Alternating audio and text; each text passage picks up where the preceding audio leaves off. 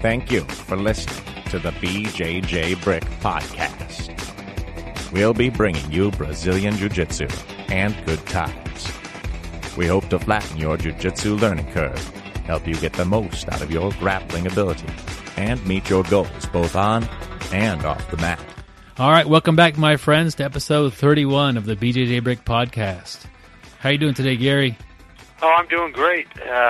So tell me, what do we got on tap here for episode 31, Byron? We've got Daniel Coyle, for you guys, a New York Times best-selling author.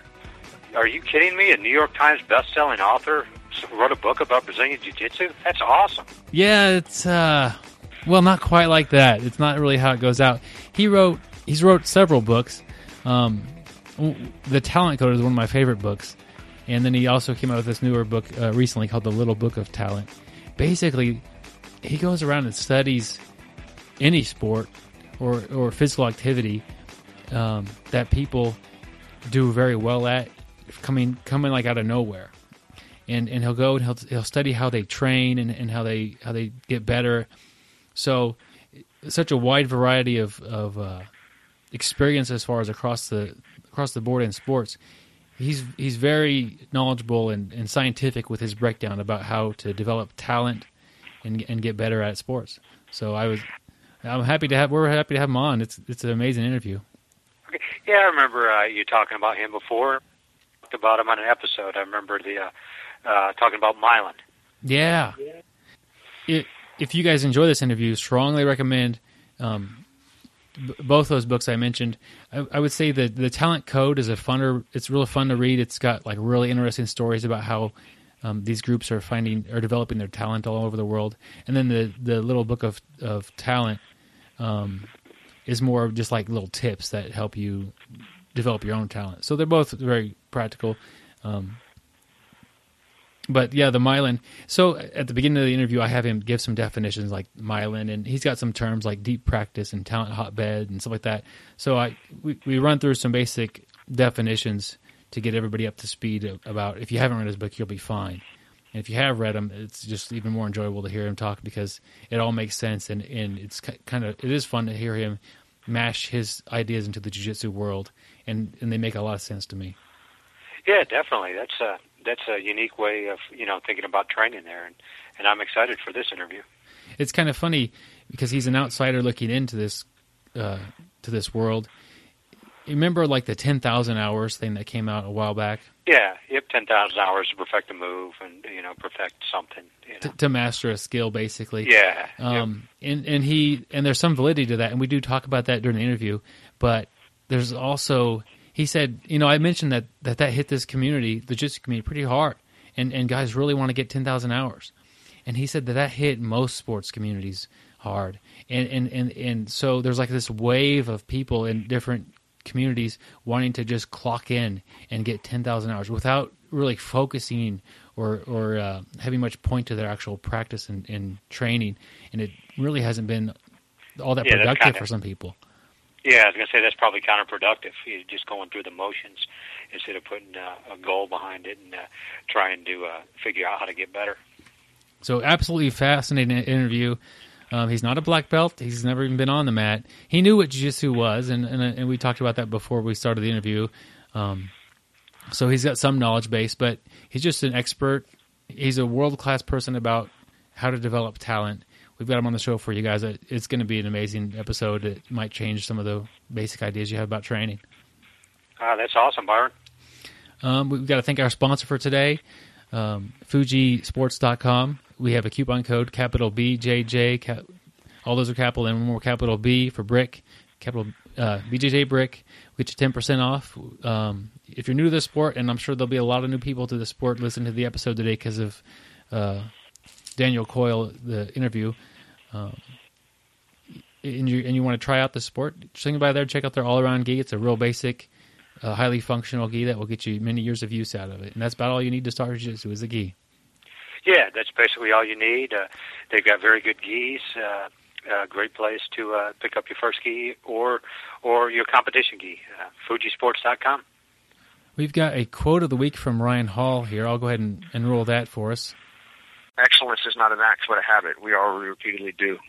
It's an Aristotle quote, reminding us that you're not in a state of excellence or a state of anything.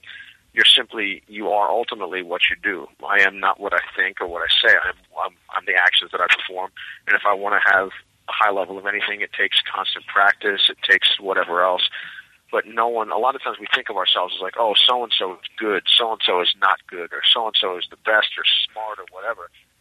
Ultimately, in my experience, the people that are the most successful are the people that, over the long haul, are the people that simply focus on, again, what they can do, and they form good habits for success, and they work hard, and they control those habits.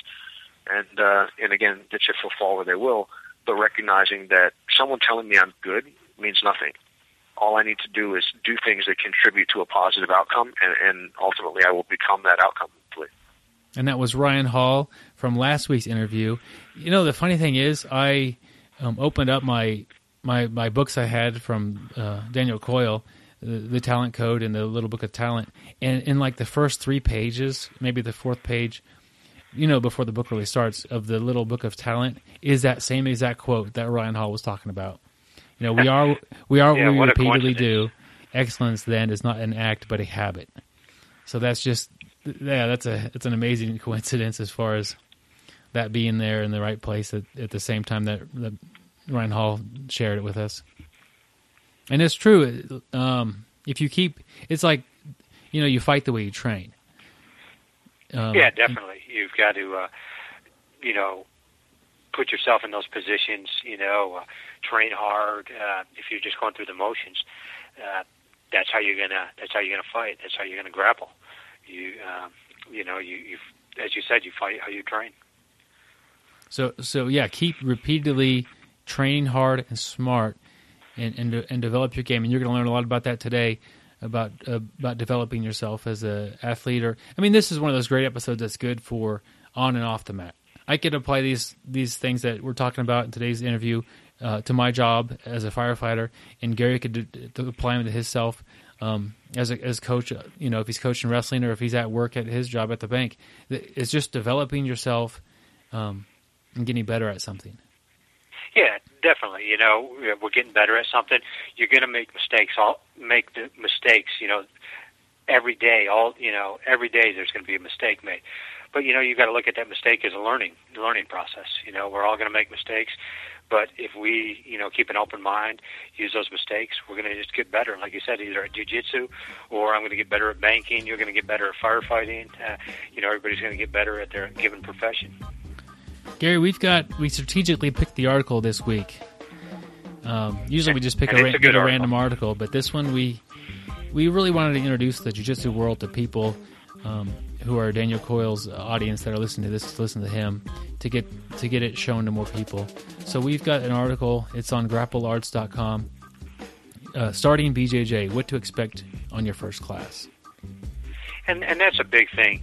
Is I hear one of the first questions I hear when I'm trying to tell somebody about jiu-jitsu or trying to bring them along to a class is, hey, what should I expect? It's scary, your first class.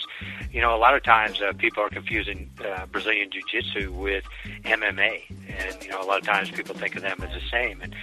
And they're like, whoa, am I going to get my, teeth knocked out? Am I going to get my nose broken? Or if they do know what Jiu-Jitsu is, they're worried about getting put to sleep, worried about getting their arm hyperextended. So it's a question that most people have, and sometimes they're afraid to ask. Absolutely. And the beauty of it is that there's many jiu-jitsu schools around the world. And from what I've seen, most of them operate the same way. They kind of have the same format and the same attitude and the same culture throughout the different schools around the world. So I don't know where you are, but if you're thinking about doing jiu-jitsu for the first time, this would be a great article to kind of walk you through what to expect. He covers just visiting the school on a day and just kind of watching, and that'll help you get rid of some of your nerves. He gives advice on what to wear the first day you come in to train. Yeah, and I really like, what you said first, about the visiting. I think a lot of times it's just visiting a class, watching, talking to the instructor maybe before and afterwards, and maybe even talking to a couple of students. I think that's going to definitely make somebody a little more at ease. But and then, like you said, then he talks about what to wear. I mean, you don't want to show up in a suit of armor the first time. You're probably going to get laughed out of the place, and nobody's going to roll with you because they're afraid to get hurt. And I mean, a lot of people have no clue. You know, they may be a basketball player used to wearing long baggy shorts, you know, that have pockets in them. You know, and it's good to know what to wear. A lot of people don't realize that the baggy shorts or pockets are going to lead to broken fingers and broken toes. And you know, without being told that, you know, they're not going to know. Yeah, it's not a hard sport to get into or to try, but it's good to have some basic idea what you're getting into. It'll help make you more comfortable and make the experience more enjoyable. He also breaks down the basic class format. You know, there's usually warm-ups, followed by some technique portion of the class, and then most classes will have some sparring at the end of it, which you may or may not be doing on your first day if that's something that you're doing. Yeah, and some schools will put you right in right off the bat, but they'll normally put you with a higher level guy who's going to take care of you, make sure you don't get hurt, and you know, slow the pace down a little bit. Gary, you gotta. Go ahead. If I'm new, I'm wondering why am I getting the higher level guy if he's to not hurt me? That doesn't make any sense. Yeah, well, yeah, I was going to say I hear that question a lot, and that is a great question there. Normally, what happens if you put two beginners together, you know, and I don't totally like to characterize people, but a lot of times a beginner, you know, might have that ego, you know, has watched the UFC a little bit and think they're a little bit better, and you know, a lot of times two people who don't know that much and think they know more than they do leads to injuries. People going a little too hard, cranking a submission that's really not a submission. So injuries can happen. But if you put that brand new guy against somebody who's been training a while, has a high skill level, that person can train safely. They're going to make sure if there's any bad positions, they're going to get out of that position. You know, it's like sometimes if somebody starts inverting, you know, and his neck's getting caught, he's going to pull him back to safety. So just a higher skill level guy is going to make the training that much more safe and enjoyable. Absolutely. It may seem strange at first to get paired up with the more experienced guys, but they'll be able to keep you from hurting yourself or hurting them. Yep. Yeah. Correct. The article also covers some real basic rules, which are a good idea. They're just real basic ones. You don't want to make anybody unhappy with you because it is it can be an environment where each other's safety's in the other guy's hands. So respect that, you know. And these are just real simple rules they have. And then he also talks about tapping and how important that is, and that's a safety mechanism. And that's the hard part when you first start. You know, a lot of times somebody might think they're a little bit better. You know, they beat up their little brother or their sister, and you know, from watching the UFC, and they come in and they're not used to tapping. You know, after training with their little brother, and they don't think that it's going to happen in this class. And you know, the ego. Basically, that ego should be is not your friend. You are gonna have to tap to keep yourself safe, and it's very, very important just to learn to tap. You know, and another point, we kind of skipped over it, but I'd also like to go back to it, is kind of the start of the article there, about good hygiene. And, I mean, that does mean keeping yourself clean and not smelling, because nobody really wants to train with a guy who smells or has ringworm. But, you know, one of the big things I think people forget about is toenails and fingernails. You know, make sure your toenails and fingernails are clipped short, no jagged toenails, or I'm not saying you got to go out and get a manicure or a pedicure, which I know Byron does, but you got that right. Just need to keep them, short. And the reason for that is a lot of times you'll train with somebody and you come back and jump in the shower after you're training because you want to have good hygiene. And you start taking a shower and you just look down at your feet or your hands and they're just lit up with fingernail-sized cuts all over your body. And so that's definitely going to save your partner from getting an infection or a bunch of small cuts. Yeah, and that's a rarity that you would come home with that sort of a thing, but it does happen, and it's not your fault. It's the fault of the person with the long nails. Yeah, and you don't want to. It's hard to tell somebody that they stink and that they don't they're not clean, but the nails is a lot easier. Hey, here's some clippers, trim them out, buddy. But come in there clean. It's a sport with close personal contact. You want to be clean and respectful to the people that you're training with. Yeah, and, a lot of times, especially after you start training, make sure you wash that gi, when you do become addicted to the sport. Wash that gi, because that gi, if you don't wash it with all that sweat, is going to harbor, impetigo, ringworm, and you're going to give it to your training partners. So, definitely keep that gi washed and yourself washed. Yeah, but I would say that it's not, if you get into the habit of coming home, washing your gi, taking a shower, getting clean, not a problem. You're going to be fine. It's the guys that come home and watch TV for 2 hours or do homework or whatever and then go take a shower or go to bed. I can't imagine going to bed without taking a shower, and then they don't wash their gi. That's the problem. I mean, real basic stuff here. Don't leave it in your gym bag all weekend and then pull it out on Monday and train with it. It's not a good idea. No one's gonna want to train with you. That is true. There's some more stuff in the article here, and this is a fantastic article. If you've got a friend who's interested in jiu-jitsu, forward it to him. It's a good way to say, hey, here's, without having to explain everything, one-on-one. This will get them a good ground rules. But they have a glossary at the end, too, that breaks down a lot of basic terms that they're going to hear, and that may be confusing. They're technical. They're jiu-jitsu jargon, I guess, would be an easy way to say it. Yeah. And a lot of times people won't know, what a lot of those things mean. They may hear UPA, during class, and they're like, hey, what's that mean? Or no-gi, really, what's that mean? And that little glossary there at the end there I thought was really neat.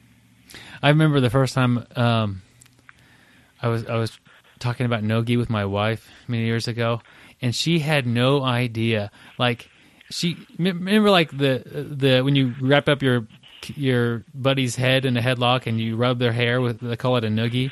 A noogie. Yeah, she had no idea what it was going. She's like, "Why are you saying noogie? Like, what? That doesn't make any sense."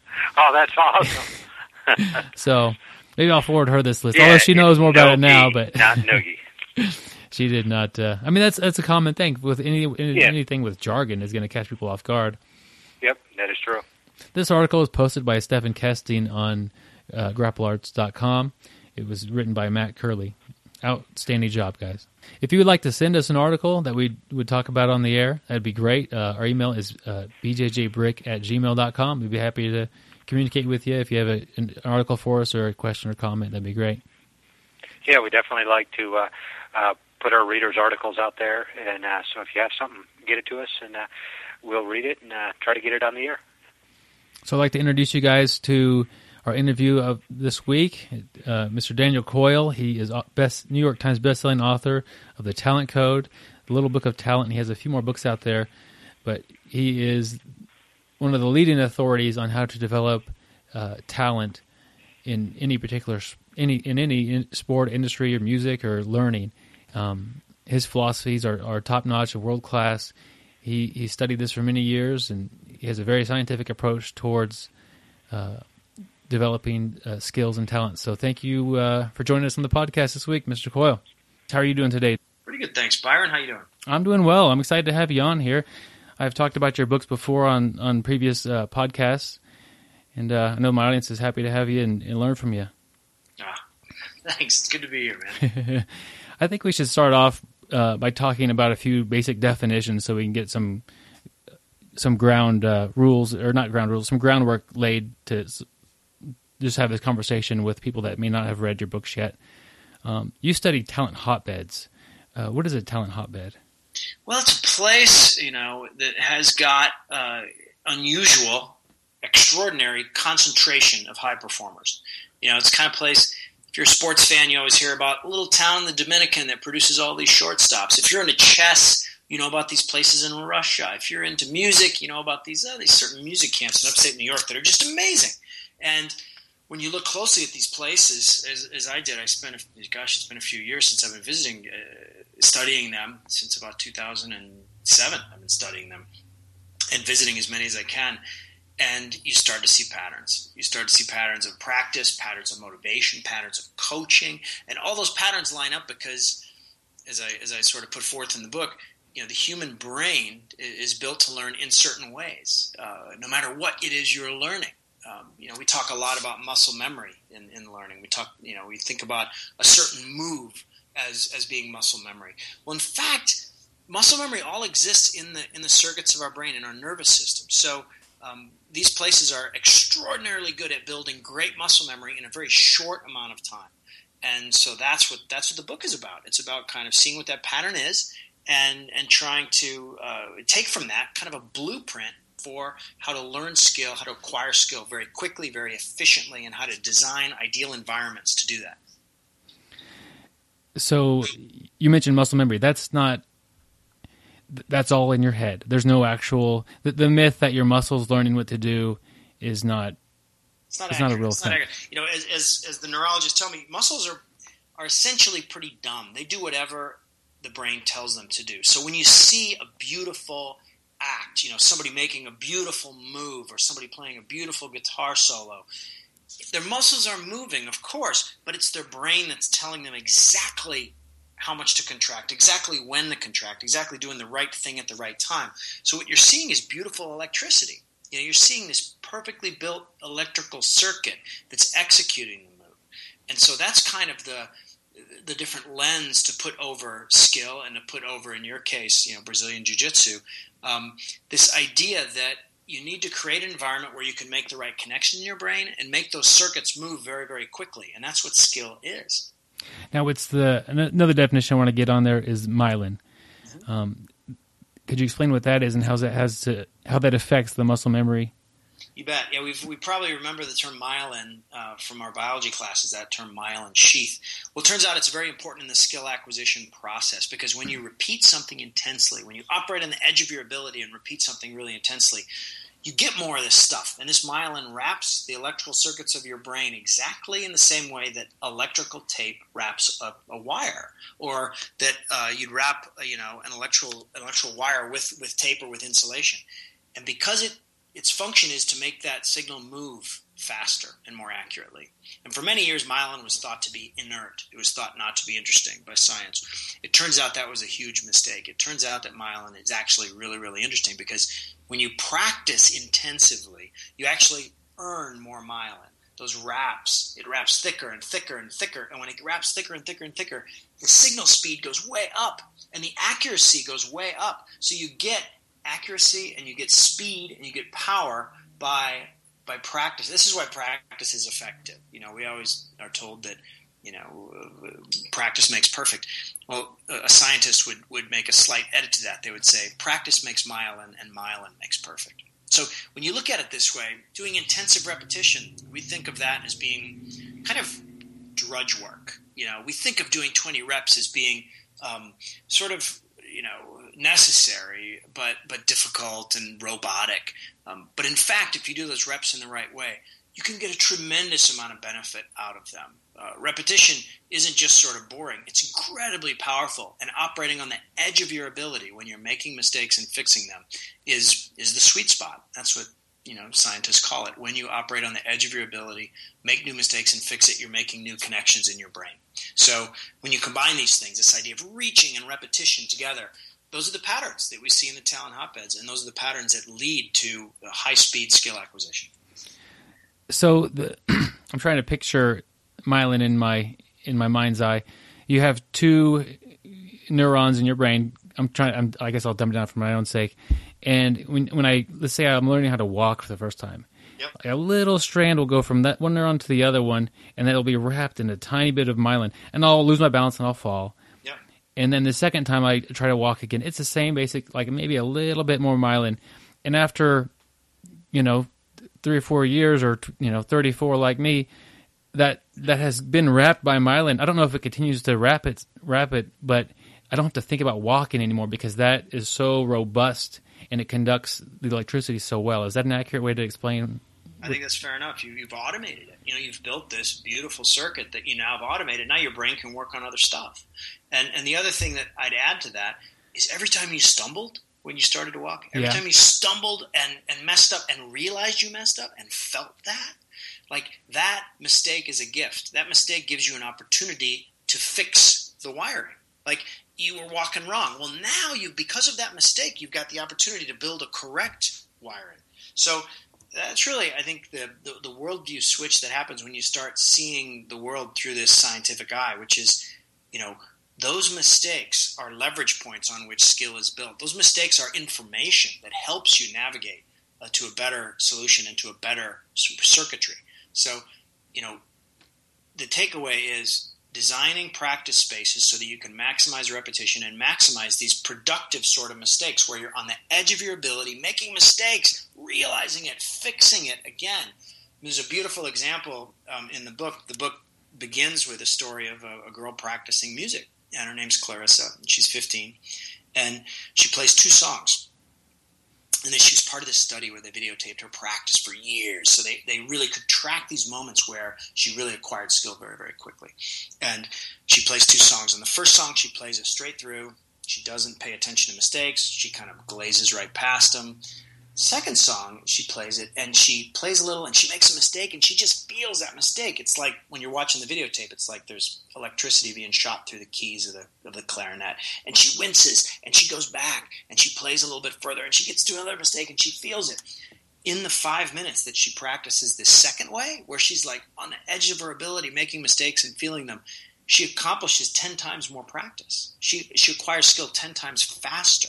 So once we realize that all practice is not created equal, when you are intensively repeating and intensively reaching, I guess it comes down to that word reach, that is where your brain, you're making new connections and you're insulating those connections so they fire faster and faster and more accurately. And that practice, which is thought of as being kind of dull, becomes tremendously exciting, actually, because that's where it's a construction zone.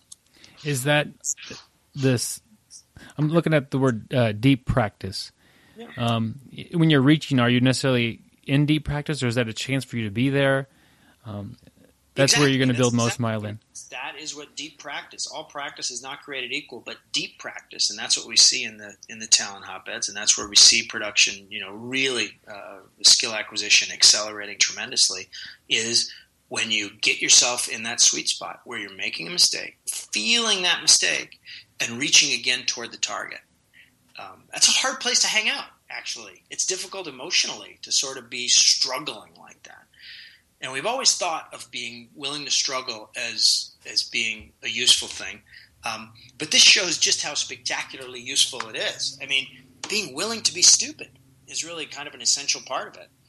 Wayne Gretzky, when he was at the top of his game, best hockey player who ever walked the planet, would be skating by himself during practice, and his teammates would see him fall down. He's the best hockey player in the world, one of the best skaters in the world, but he would put himself in positions in practice where he would be on the edge of his blade and a little too far. And what the science would suggest is that's exactly why he was so good, because he spent a tremendous amount of time in the sweet spot, being willing to look stupid, being willing to fall down, being willing to make a mistake, and embracing those mistakes, not as a verdict on him, but as information he used to get better. I think of that in the Brazilian Jiu-Jitsu context as being willing to train with people who push you harder, and being willing to put myself in positions where I'm tested and I'm not comfortable, and trying to do better from a place where I'm not comfortable, I guess. Being comfortable, being uncomfortable is kind of the key that you hear in a lot of these things, which is, it's immensely hard when you're just like playing chess or playing music. I can only imagine how hard that must be like when you're in a combat situation, like in your sport. The kind of emotional strength it would take to kind of put yourself in that position over and over, and trusting that you'll do better each time. That's really, really hard, but it's the path forward. Absolutely. That's one thing that is sometimes different than other martial arts, where they don't actively we spar a lot, I guess is one way to say it. Injuries happen, but they're not very. It's not a striking sport, so we're not getting hit a lot. We're just trying out these moves, and the struggle is always there. So it does have a potential for a lot of growth, because you're sparring with people who are better than you, people that aren't as good as you, and there's a lot of give and take in areas where you could learn, and then areas where I learned this and now it doesn't work at all in this guy. I'm going to break down a typical class structure of a Brazilian Jiu-Jitsu class and see what you think of it and maybe how it could be altered a little bit. Typically, you come in, like most exercise classes, you're going to do a warm-up. We'll run around the mat a little bit. We'll do some different style of jogging that will help loosen up our muscles. After that, we'll do some techniques. It's almost like it cools us down a little bit, where we all get in a circle and we watch the instructor show 2 to 3 moves usually, and then after that is the like live sparring, or basically like wrestling.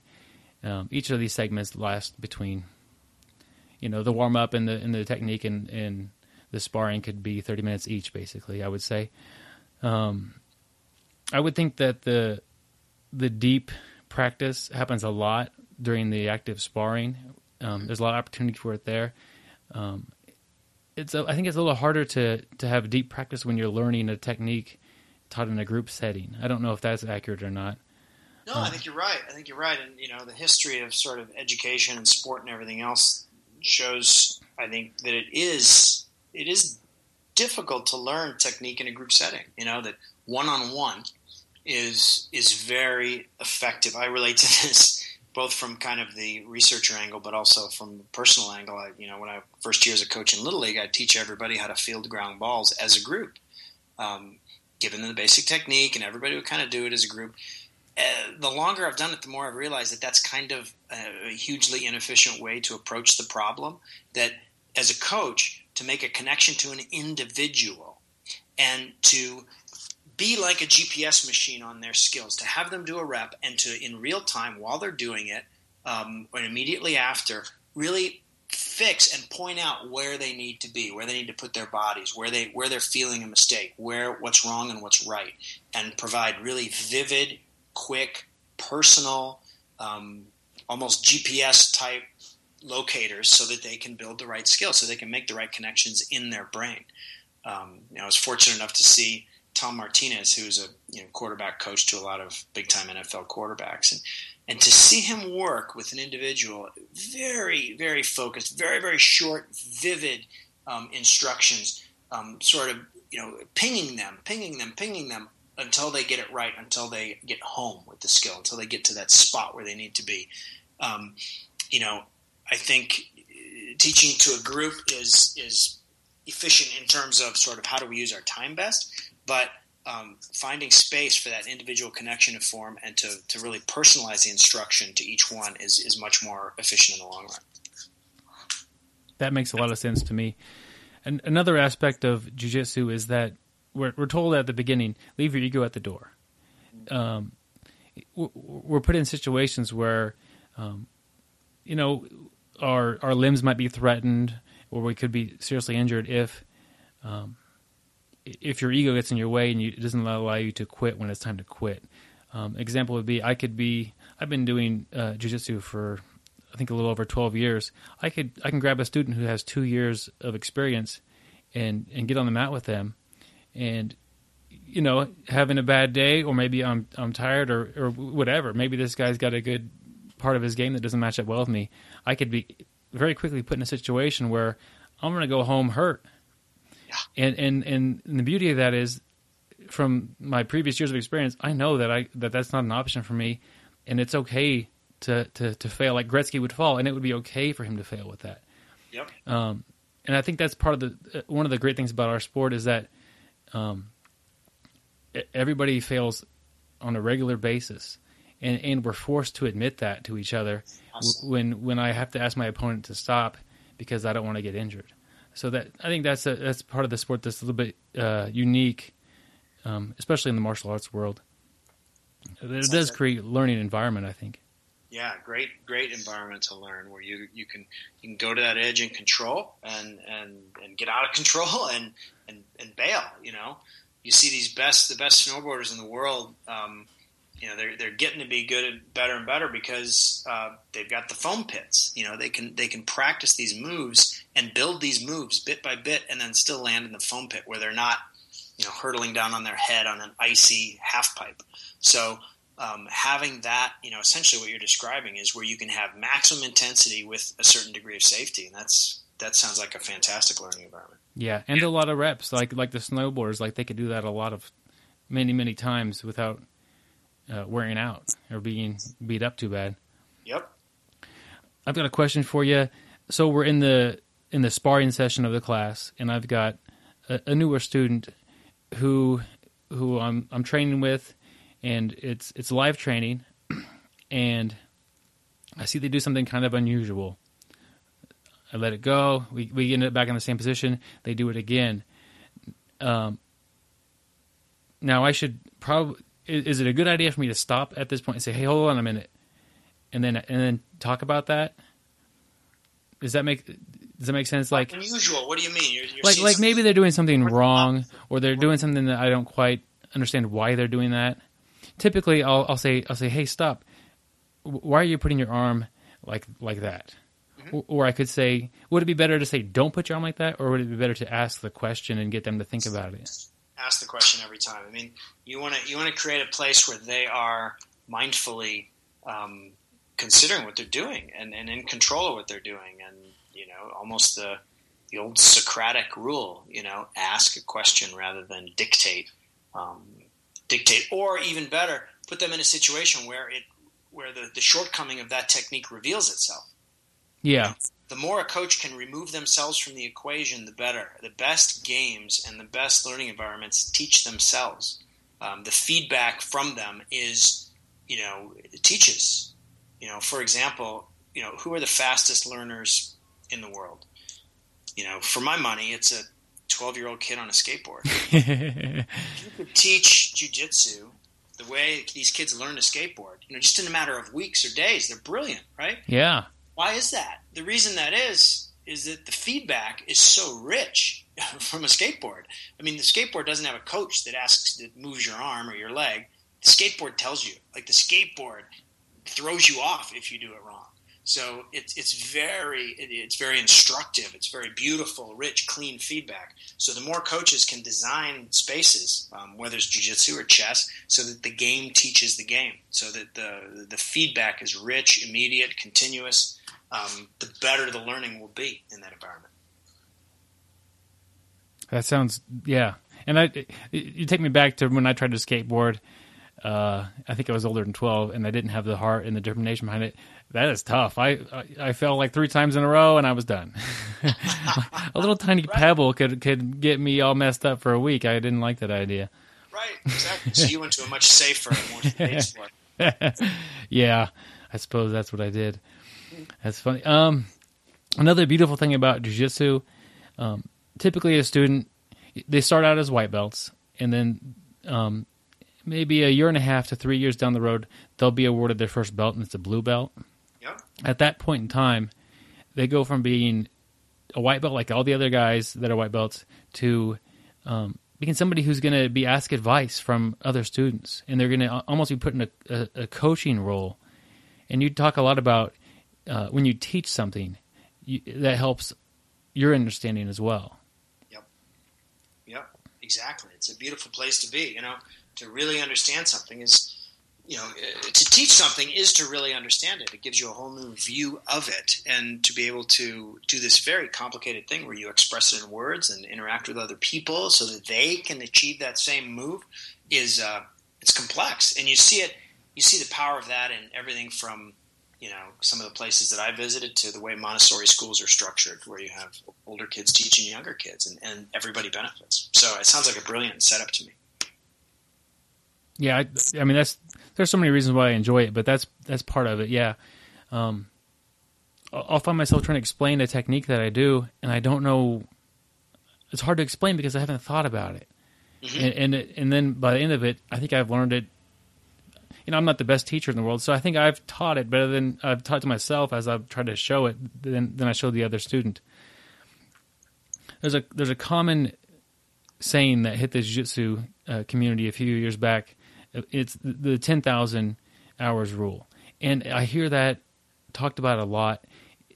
And I don't know if misused is the right word, but people want to do 10,000 and then insert blank technique here. Like it'd be 10,000 tennis swings or 10,000 serves or 10,000 whatever, or 10,000 hours. They look at that and they calculate, okay, well, I'm going to be training 2 hours a night, 5 times a week, and they figure out how long until I'm at that world-class level. But with the idea of deep practice, how does that factor into or change the 10,000 hours? Yeah, it's interesting. I mean, since the 10,000 hour rule has kind of moved through the culture and has caused a reaction where a lot of people have responded exactly as you described, where all of a sudden it's like, oh, what does my odometer say?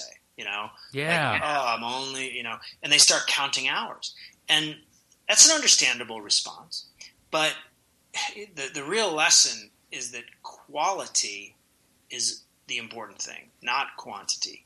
The story of Clarissa that I mentioned earlier, she accomplished more in 5 minutes practicing deeply than a month of shallow practice would have, according to the experiment, would have accomplished. So the temptation, if you're just logging hours, is to sort of practice shallowly.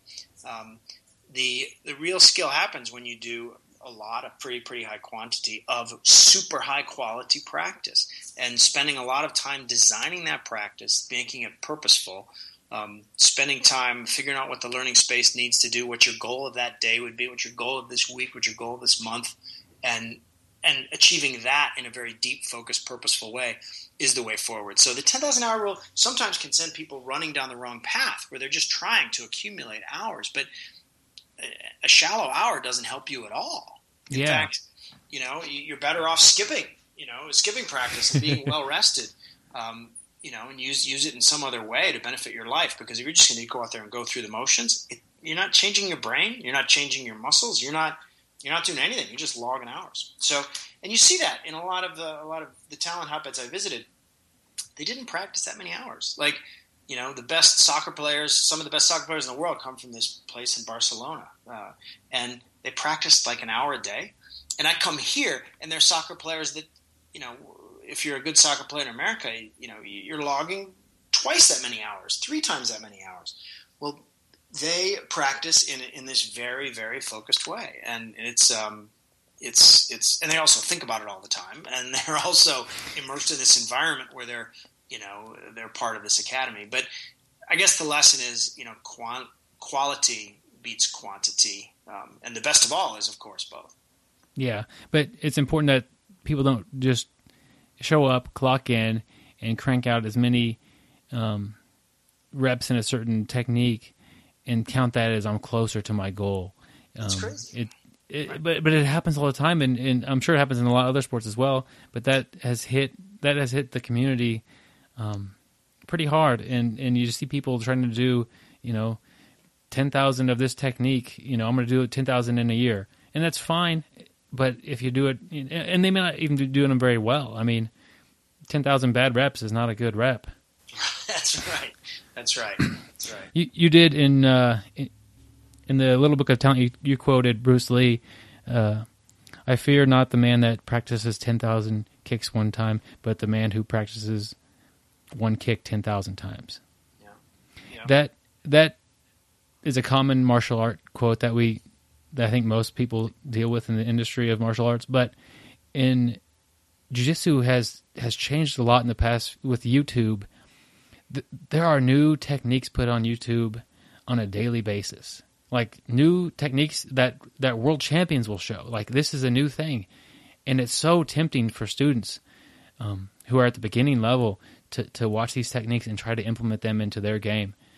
How important is it would you think, for a student to focus more on the fundamentals and every day try to bring in a new YouTube idea taught by a legitimate person, but still without laying the foundation of the game down?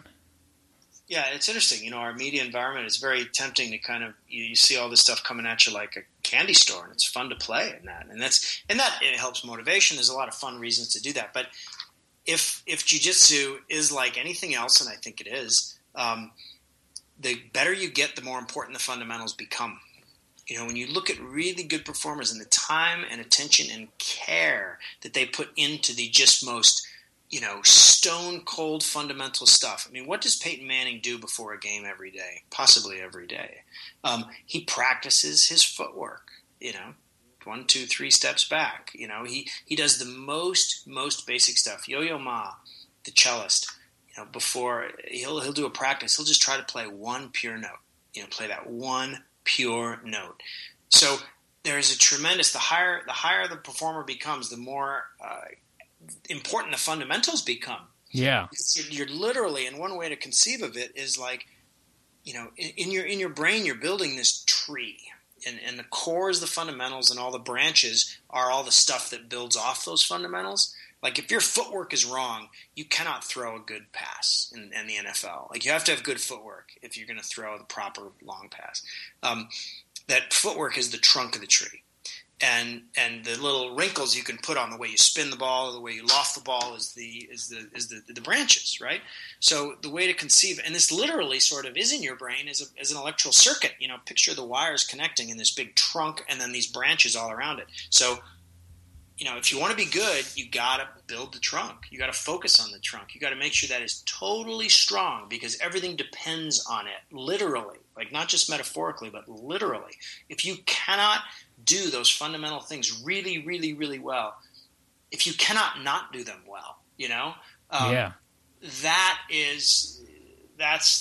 where you want to be. So that you can add things on and layer things on. And when you do go to add those things on, they'll get added on quickly, effortlessly, the fundamentals, because the fundamentals are a strong foundation.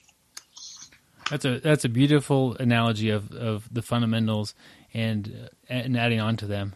I like that, the big strong tree with a trunk. That's so vivid.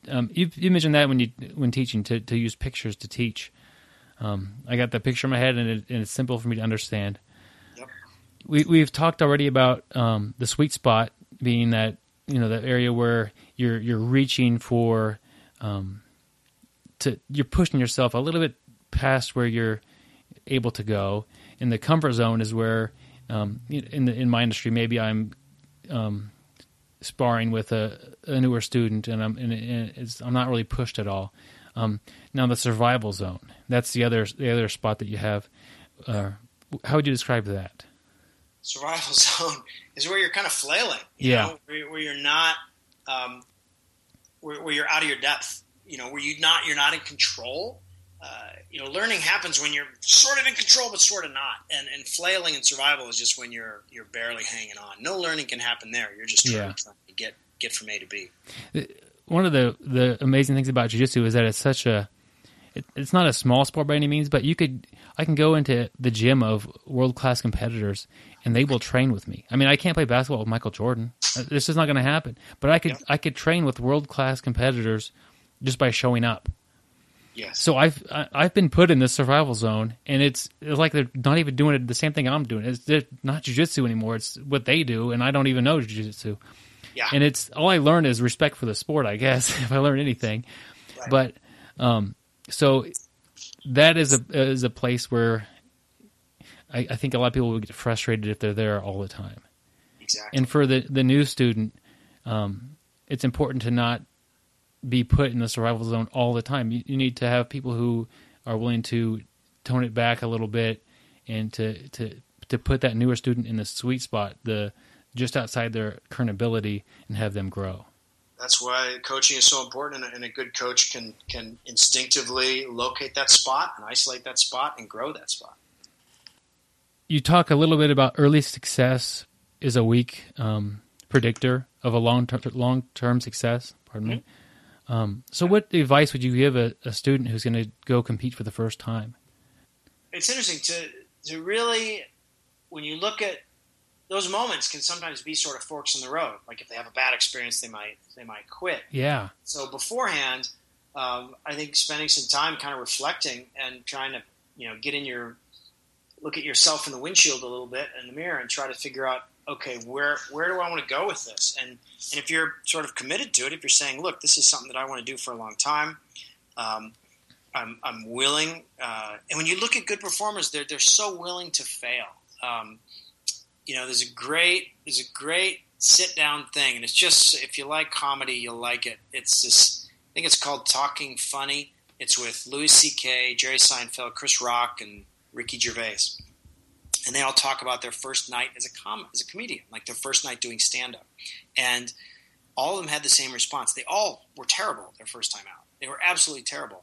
But they were so thrilled and honored and excited to kind of join that enchanted circle of people that did that. Like they felt, you know, they were horrified at how poorly they did, but they were also incredibly invigorated by the idea that they had joined this club, this incredible, you know, group, this incredible identity that they wanted to have.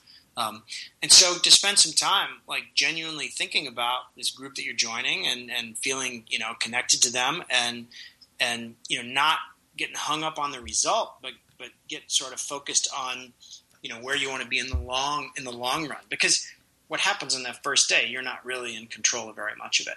If there's another guy on the mat, anything could happen.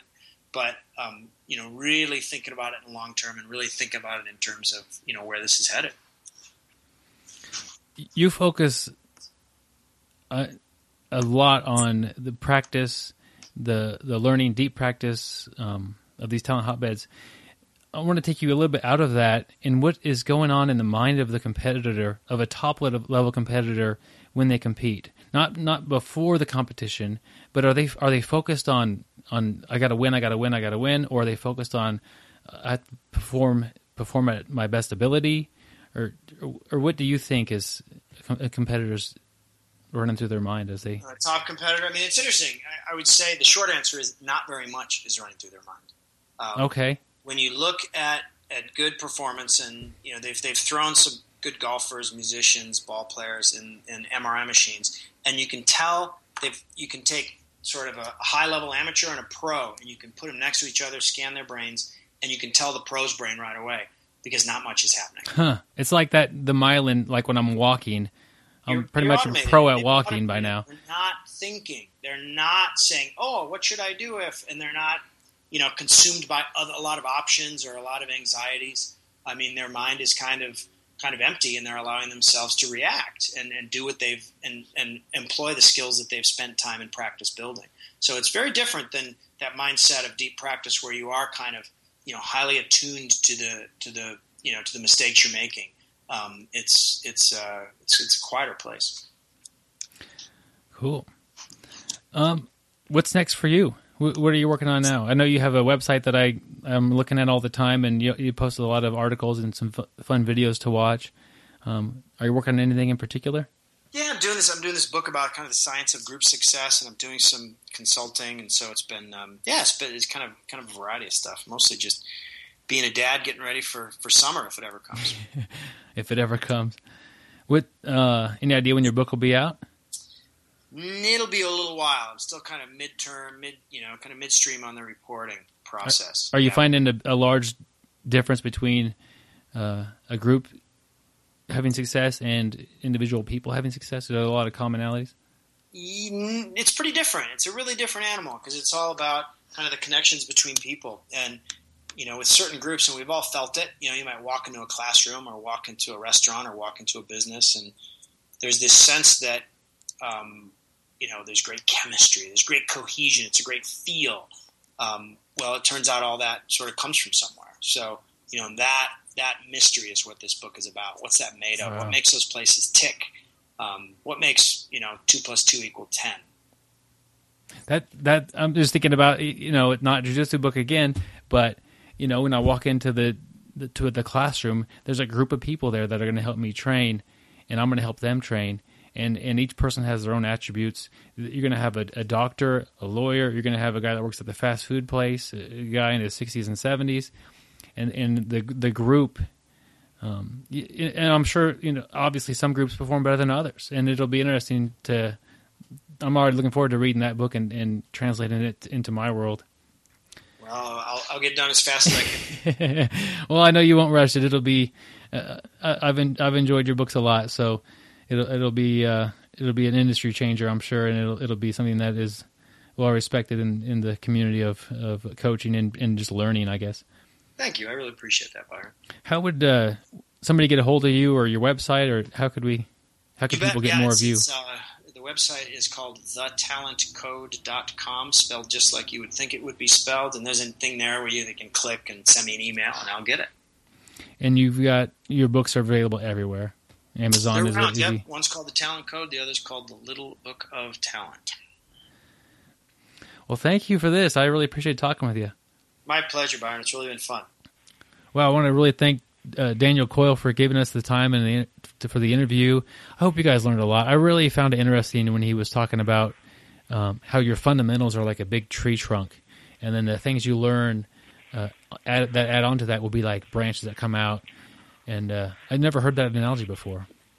Yeah, I had a speaker, a business speaker who was a basketball coach, kind of talking about that. And when Daniel Coyle, kind of reminded me of, that seminar I was at. But, I was thinking of like the roots are kind of like the instructor. The instructor's giving you, the teaching you, giving you the fundamentals and everything, and everything above ground, the trunk and the branches, that's you. There's all that stuff that goes on behind the scenes, which is the roots that are underground, people teaching you, but, only what is shown, is above ground, and that's all you right there on the mat. That makes it even better. That makes the analogy even more clear in my head. Above ground you see the grappler on the mat competing, and then underground is the team, the instructors, the learning process that nourishes the grappler that you see performing. That's cool, Gary. Yeah.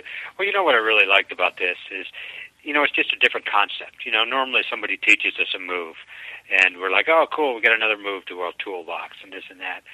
But, if you really think about it, he's teaching us, how to grow, how to, use our brain, what's the secret of talent? How do we unlock it? And that's a different way of thinking, but, that's how you're going to get better. And just after listening to him, and I know you've always been passionate about this guy, and just having you talk about him, I've already logged on online to Amazon, to check out his book, and I'm actually going to get it. So it's going to be the next book I read. So I can't wait, and I can't wait to use it and see the results on the mat. Yeah, all his books are available on Amazon. I'll put some links to those guys if you want to use those. That's fine. It doesn't really matter. Just type in talent in Amazon and he'll pop right up. I'd swing by and check out his website, Gary. He posts stuff regularly on there. And if you guys want to... What's the website? The website is thetalitcode.com. So he posts there fairly regularly. He'll have real interesting videos about different teams that perform well and what they're doing differently. And it's just lots of coaching advice and tips and about developing your team and developing individuals and their talent. So I definitely swing by there. If he's got a thing on there, we could email him, tell him you heard him on the podcast, tell him that you appreciate him I know he's a busy guy, taking the time out and talk with us and help us develop the sport and become better learners. Yep, that was a great interview, and I know I enjoyed it, and I guarantee you everybody's going to pick something up from this. Join us next week, guys. Mr. Coyle was kind enough to give us a quote of the week, and we'll be airing that next week. It's in his books if you want to find it there. But we'll get to hear it from the man himself. It's going to be fun, and we'll talk about that a little bit too. So that's on next week's episode. He'll be introducing the quote of the week. If you guys enjoyed the podcast, we'd appreciate the 5-star reviews on iTunes. It means a lot to us, lets us know we're doing a good job, and helps get the word out to other people who are looking for us. Our sponsor is Fujisports.com. Capital BJJ Brick. First B in Brick is capitalized as well. Get you 10% off, and if you're new to this sport or you're just hearing about it for the first time, check out the all-around gi. It's you can't go wrong with that if that's your first gi, or your fifth gi. It's a great performing gi. It's comfortable, very reasonably priced. It lasts you a long time. And then for all you guys, no-gi players, which I normally am a no-gi guy, they've got great grappling shorts and great rash guards. So don't forget to check those out too. Absolutely. And if you don't know what no-gi is and you're that new, go check out that article we talked about earlier about your first day at jiu-jitsu. It'll help you define that. Yep, and it is not a no-gi. It's no-gi. We do have a Facebook page. Just look for BJJ Brick on Facebook, and we'll be right up for you. Our email is bjjbrick@gmail.com. Shoot us any question or article or anything you want to say. We'll be happy to respond to that. Gary, it was fun. I really happy to have such a well-known person on the podcast, not just in the jiu-jitsu community, but just in training. Yeah. He, like you said, he's a New York Times bestseller, and he's got that Lance Armstrong book out there too, and he's got a lot of stuff there in the market, and hopefully it'll all help our training and make us not just better grapplers, but better at our job and everything we do. Yeah, and shoot him, guys. Go to the website, shoot him an email. Like, that's how I got a hold of him. He reads all his emails. He really cares about helping people. Like, I imagine if you tell him, hey, thanks for doing the interview with the guys on the BJJ Brick podcast, I would imagine he'll probably respond to you and be happy that it helped you. And that's encouraging for him to hear something like that as well. Yeah, and you just gave me that website. I'm actually checking out the talentcode.com right now. And the website is just a wealth of information there. So, check out the website, send him questions, and also go out and buy his book. I guarantee it'll help us all. Yeah, and it's just a fun read. I mean, it's just fascinating stuff, but it will help your jiu-jitsu game. It has nothing to do with jiu-jitsu, but it will help you out. Yeah, definitely. All right, guys, we'll catch you next week. We've enjoyed having you guys on. Yep, thanks for listening, and we'll see you next week. Thank you for listening. I hope you find the time today to roll. After all, the best way to get better at Brazilian Jiu-Jitsu is to do Brazilian Jiu-Jitsu.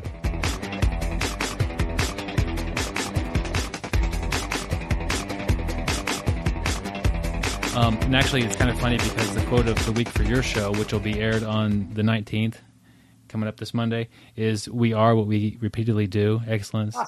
Nice. It's in the opening cover of your book. I can't believe it because I had this guy's name is Ryan Hall. He's one of the top American competitors, and I said ask him for the quote, and he gave that last week. And so I'm looking at oh, there it is. It's like a perfect matchup from one episode to the other. That was meant to be, wasn't it? So